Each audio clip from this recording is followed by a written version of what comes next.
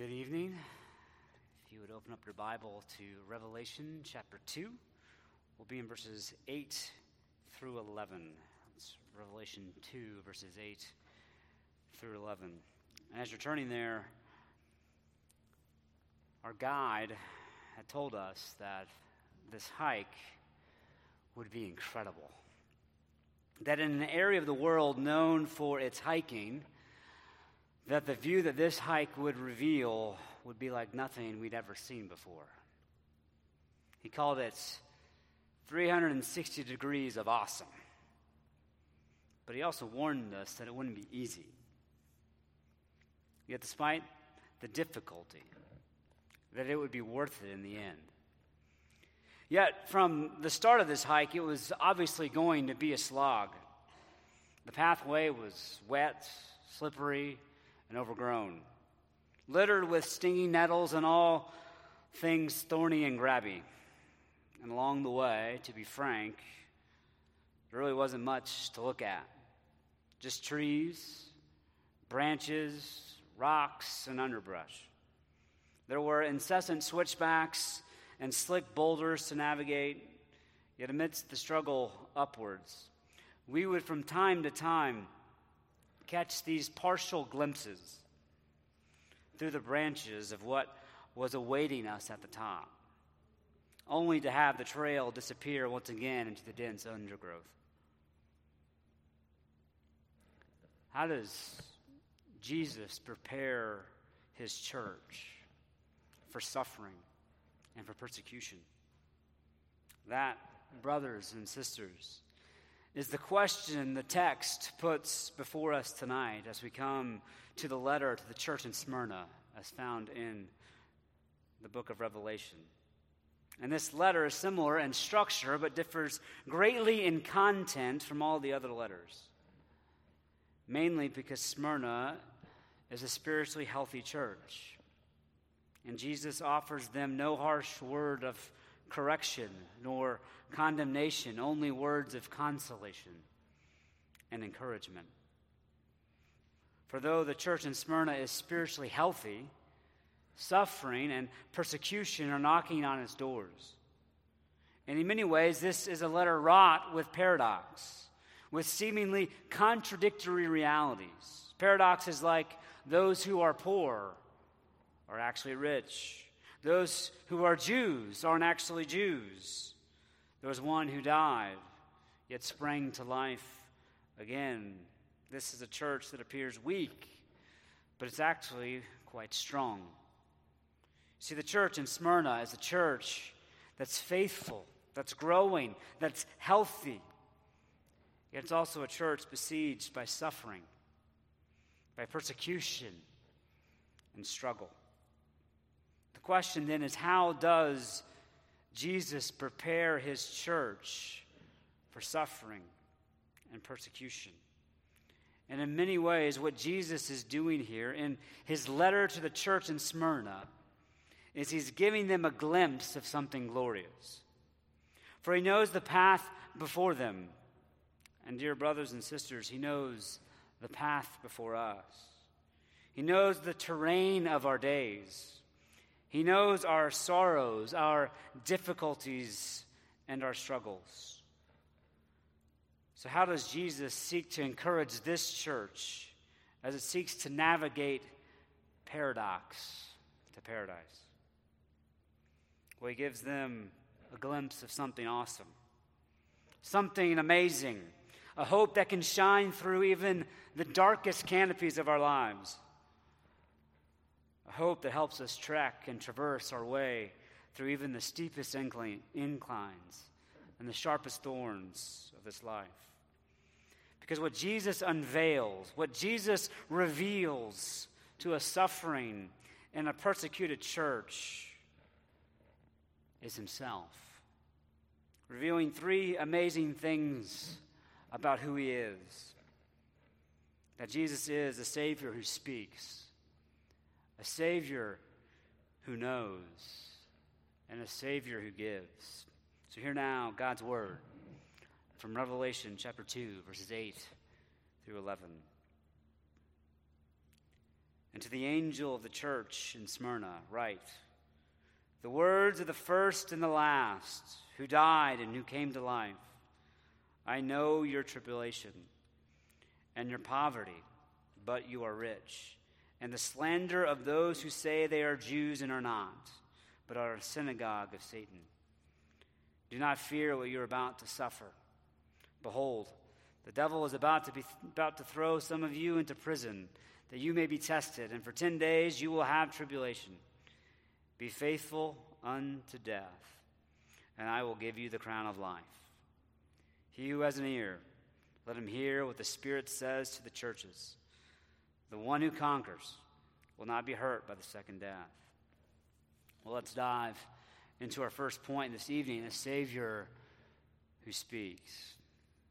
The church in Smyrna is a church facing the prospect of dark days and dark nights of the soul.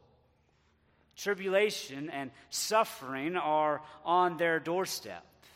And amidst suffering, silence can often prove deafening.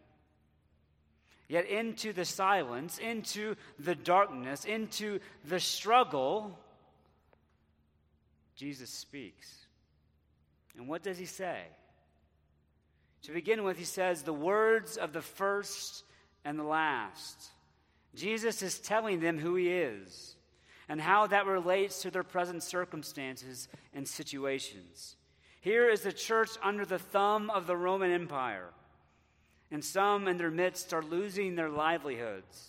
Others will be imprisoned, and still others will be put to death on account of their faith in Jesus Christ.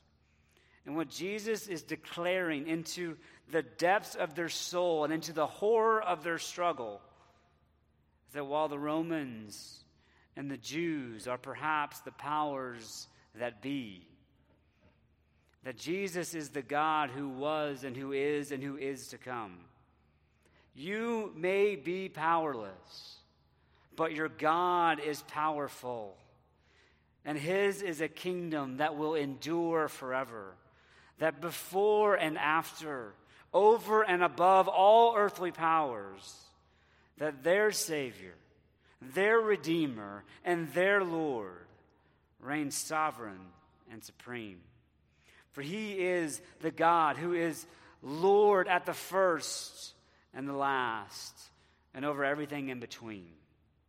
So despite what appearances may suggest, Jesus has not abandoned or been ousted from his throne, but that from the first to the last, our God reigns. And not only is he the God who reigns, who rules, and whose kingdom shall know no end, but he's also the one who died and who came to life. That he possesses power and authority even over death, demonstrating that through his life, death, and resurrection. And in doing so, he's also the one who blazed persecution's path before us. Elsewhere in John 15:18, Jesus says, if the world hates you, know that it has hated me before it hated you. Essentially, what Jesus is getting at here is that persecution's path is a trail our Savior has trod before us. Jesus entered into the mess of this world. He lived a perfect and sinless life. And he too was maliciously slandered, falsely accused, and eventually unjustly nailed to a cross upon which he bore the wrath of our sin, so that he could give to us his righteousness. And as those clothed in his righteousness, we can enter into his kingdom, a kingdom that will know no end.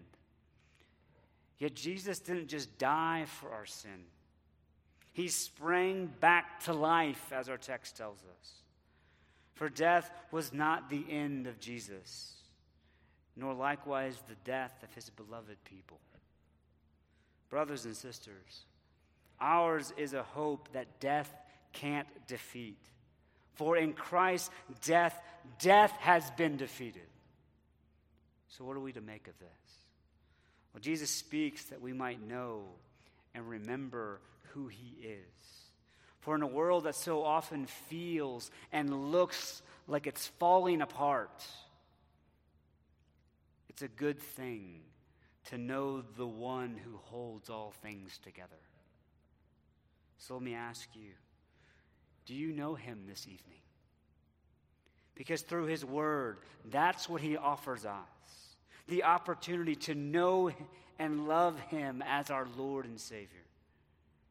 For Jesus is the first and the last. He's also the one who died and who rose again from the dead, that by his wounds that we might be healed as we look to him by faith, resting in the redemption that he has accomplished and now applies to our hearts and to our lives.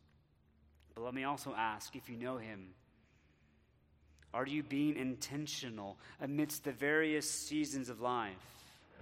As we say at weddings, whether in plenty or in want, in sickness or in health, in joy or in sorrow, are we being intentional to remember, to recount, to recall, and to reflect upon who our Savior is and what he's done for us? Because it's easy to forget.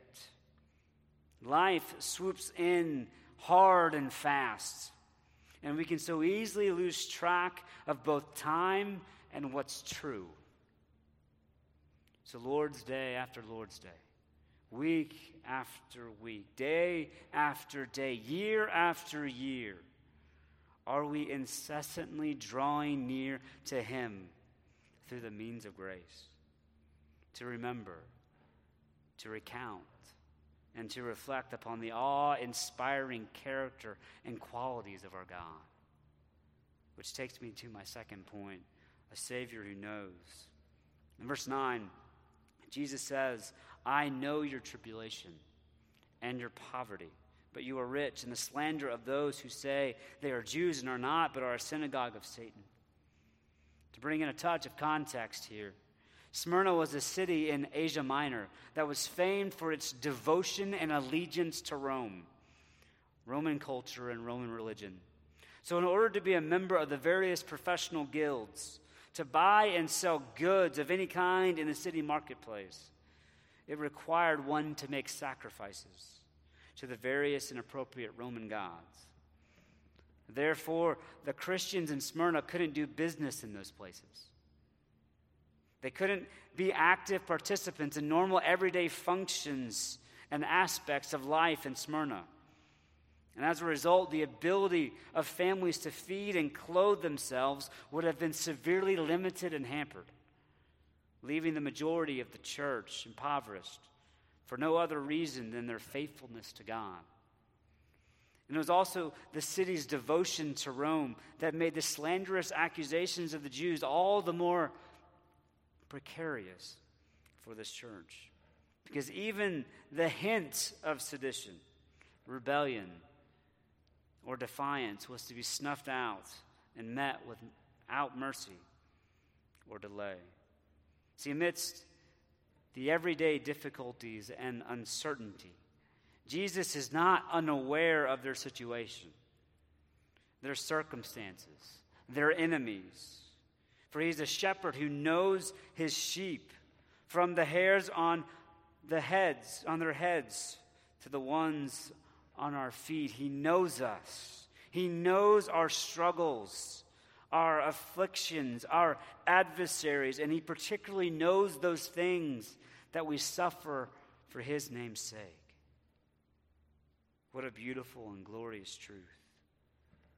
That in Christ we have a Savior who knows us, who loves us, and who graciously and gloriously situates the realities of our suffering within the surety of his sovereignty.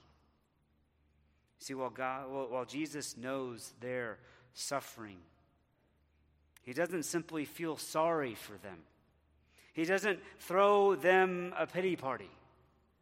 No, he reminds them that even in their poverty, they are actually quite rich. Rich not by worldly means, standards, or metrics, but rich in faith, which is a treasure, which is a pearl of incomparable worth. You see, this church was poor, but it was rich in what will eternally matter. To put it in the words of Jim Elliot, he is no fool who gives what he cannot keep to gain what he cannot lose. Or in the words of the psalmist, the steadfast love of the Lord is better than life, so my lips will praise you.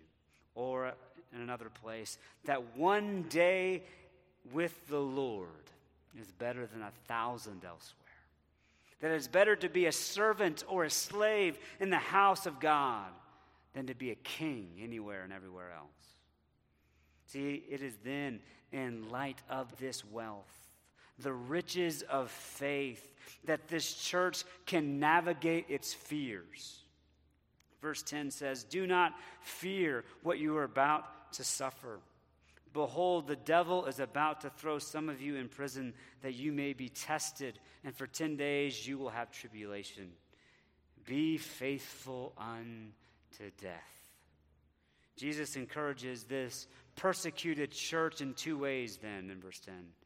He doesn't want them to fear or to be afraid, and he wants them to be faithful. Well, when do you tell someone not to fear? When they're afraid, when they're scared, when things seem all but certain. Perhaps you've noticed there's some rather disconcerting realities to what Jesus is saying. He's not saying, you know that thing that you're really dreading, that thing that you're really, really afraid of and anxious about, prison, death, poverty. Don't worry, that's not going to happen. No, he says the opposite. You know that thing that you're dreading, that reality that has you really nervous, really anxious. Buckle up, because it's on its way. It's coming. Yet know this, though suffering and trial comes, they come with sovereign limitations. Our passage refers to 10 days of imprisonment, which is more of a reference to Daniel chapter 1 and the time of testing of Daniel and his friends than to the exact length of their prison stay. The point being that whether their prison stay be 10 days or 10 years, that those days are both known and numbered by their sovereign God. That even in their testing and tribulation, their God is in control. To be sure, God's ways are oft mysterious. Yet as others have said, if we knew what God knew, we would pray exactly for what he has given us. Therefore, we need not fear, come what may. When do you tell someone to be faithful, even unto death? When the cost to discipleship is rather steep. A martyr's death was a real reality for some in that congregation. And it is a real possibility for many in congregations in our world today as well. And brothers and sisters, we need to be praying for our brothers and sisters, particularly as they navigate persecution's path. Yet the reality is that death is a rather stark prospect for us all. Yet even in the shadow of death, we are called to be faithful. And the reason we can be faithful unto death is that Jesus was faithful through his death, that we might know life. Which leads us to our third point, the Savior who gives. Which begs the question, what does he give? That in our death, he will give us the crown of life.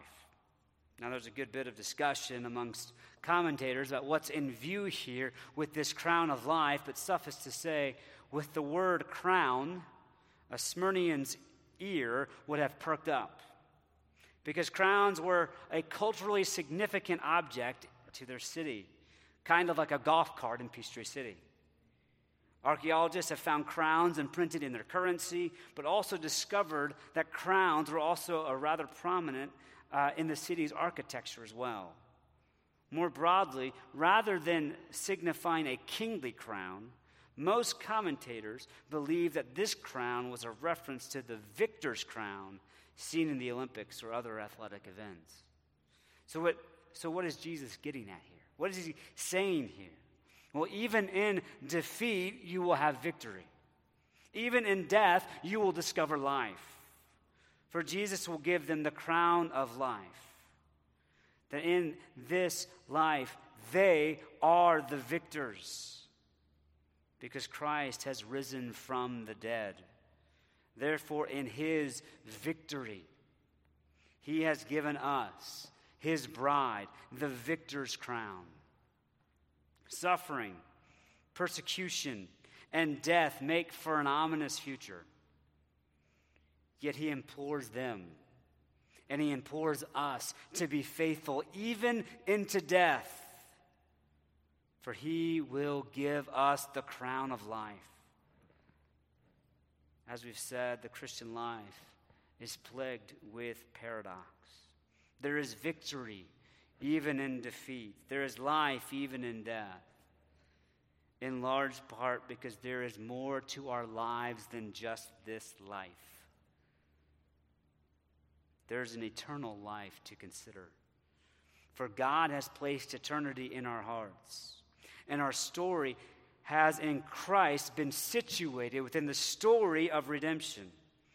That while the realities of death, persecution, and suffering will inhabit and be part of their story and even our story, that story is not the end of their story, nor will it be the end of ours. Christ will give us the crown of life, that though we die, yet we will be the victors of life. For through the storms of life we have a sure and steady anchor, that though we die in Christ, yet shall we live. Because death is not our end. You see, Jesus won't let us settle for small, self-focused, and self-obsessed stories. For there is grave danger in those. No, our Savior will have us know that our story is more than dates with a dash in between. In Christ, our story has been swept up into the eternal story, the story of the grace and glory of God at work in this world, a story of redemption, a story far larger and more significant than just our own, a story of the creation, fall, redemption, and consummation of all things. You see, what this story does is that it situates our suffering, our stories, in the sovereign providences of God. It situates our story in God's unfolding plan of redemption, his plan of making all things new. A story that enables us to navigate the various paradoxes of our lives with the anchored surety that in Christ paradise awaits. And what we see in mere glimpses now, we will one day behold with unveiled face in 360 degrees of awesome. So as we conclude, we began by asking the question, how does Jesus seek to prepare his church for persecution and for suffering? Well, church history tells us of a man named Polycarp, a man born in AD 69. So no matter how you date Revelation, he was either a young boy or a young man when Revelation was making its rounds around Asia Minor. He would have grown up a disciple of the Apostle John, and he would later become the pastor, the bishop of a city called Smyrna. And in his old age, the powers that be would arrest him. They would beat him and warn him that either he must renounce his faith or be killed. To which his reply was simply this: 86 years I have served him, and he has done me no wrong. How then could I blaspheme my king who saved me?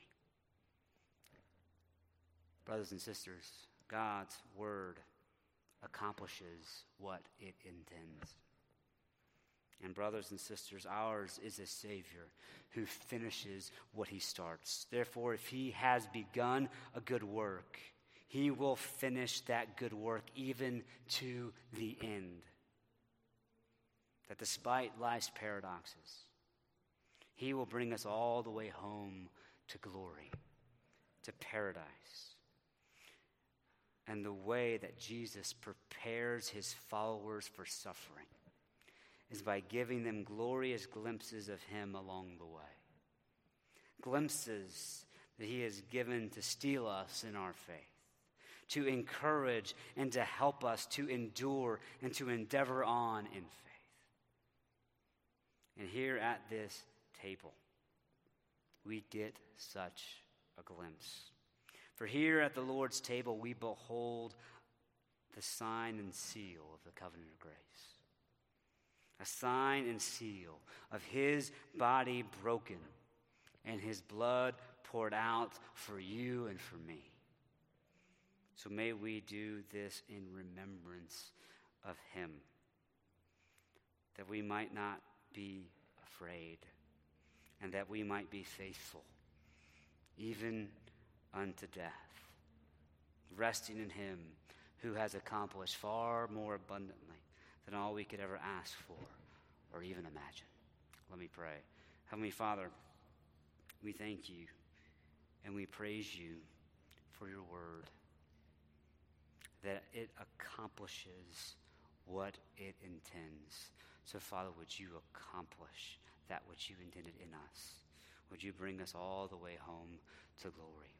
We pray these things now in your Son's name. Amen.